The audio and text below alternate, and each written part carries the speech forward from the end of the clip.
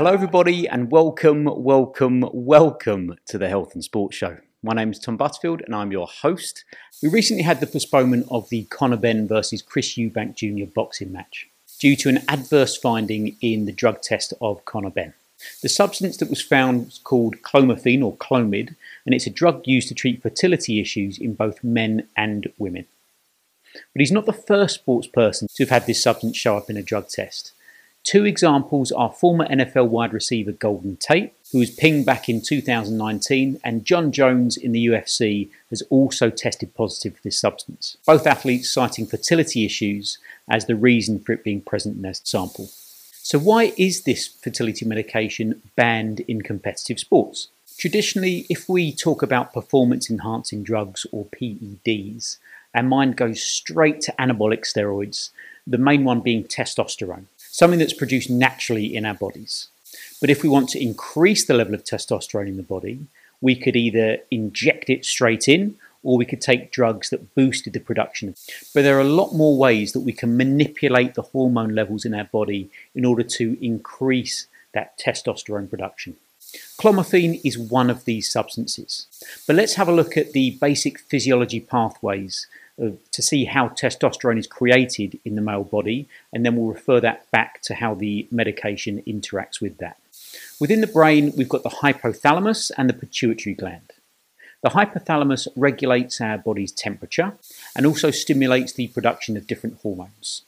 With regards to the production of testosterone, the hypothalamus releases gonadotrophin-releasing hormone, or GnRH, and that triggers the pituitary gland to release two hormones called follicular stimulating hormone, or FSH, and luteinizing hormone, LH. These two substances travel all the way down to the testicles, where specific cells called Leydig cells are stimulated by luteinizing hormone in order to produce testosterone. Some of this testosterone goes on to form estrogen, and then this makes up one big feedback loop. If the hypothalamus senses there's too much estrogen in the body, it will slow down or stop production of those specific hormones that go on to produce testosterone until we fall below that threshold, and then that will kickstart the process and that feedback loop to start all over again. Clomifene, or Clomid, is a selective estrogen receptor modulator, or a SERM. It blocks the receptors in the hypothalamus that recognize estrogen. So if the hypothalamus doesn't detect estrogen being present, it will just keep producing the hormones that go on to produce testosterone. And this is why they're a banned substance. They indirectly increase the production level of testosterone in the body. When the story first broke, there was a lot of confusion about why Conor Benn was taking a female fertility drug, whereas we know that it's actually taken by both males and females. It is usually the female who takes Clomifene in order to stimulate ovulation in the ovaries, but males do often take it as well in order to boost their sperm count. In the past, sports people who have tested positive for these substances have all cited and claimed that they're taking it for infertility reasons, and that they didn't realise it was on the banned list and that it boosted their testosterone levels. Now, I don't pretend to know the life situation of all of these athletes. I've never met any of them, and perhaps they do have infertility issues and are desperate to improve their chances of starting a family. If that's the case, then as a father myself, I wish you all the best with that.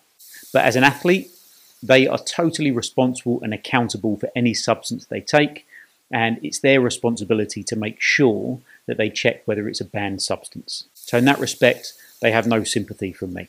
But let's take you through the process of how easy it is to find out, so that you can see there really is no excuse. So I thought we'd do a little test and see how long it does actually take us to find out that Clomifene is a banned substance. So we've got our stopwatch ready. So let's go. So best place to start is probably the World Anti-Doping Agency banned substances. We'll put list on the end there as well. There we go. Yeah, I've been to this site before. Now this site does take a little while to kind of catch up. It gets a little bit frozen when you first go in, so we won't be too quick in expecting it to do anything. It does seem that it gets overwhelmed quite easily. So the prohibited list, shall we explore the list? So you can see different types of categories down here, all S's and M's, glucocorticoids, and this here will say when they're banned. So glucocorticoids are a type of drug banned in competition, cannabinoids banned in competition, gene and cell doping is banned at all times. Okay, so that's just to give you some context there. So let's put in Clomifene, and here we go. It's come down, hormone and metabolic modulators in the S4 category, all times. Comes up in the sidebar here. The following hormone and metabolic modulators are prohibited. Now, it's not an aromatase inhibitor. It's not what we talked about before.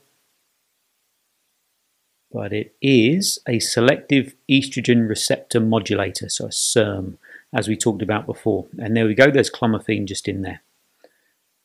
So that's taken us just over a minute and a half to save an athlete from having a potentially adverse drug test. But thank you for watching, and we'll see you in the next video. All the best. Bye-bye.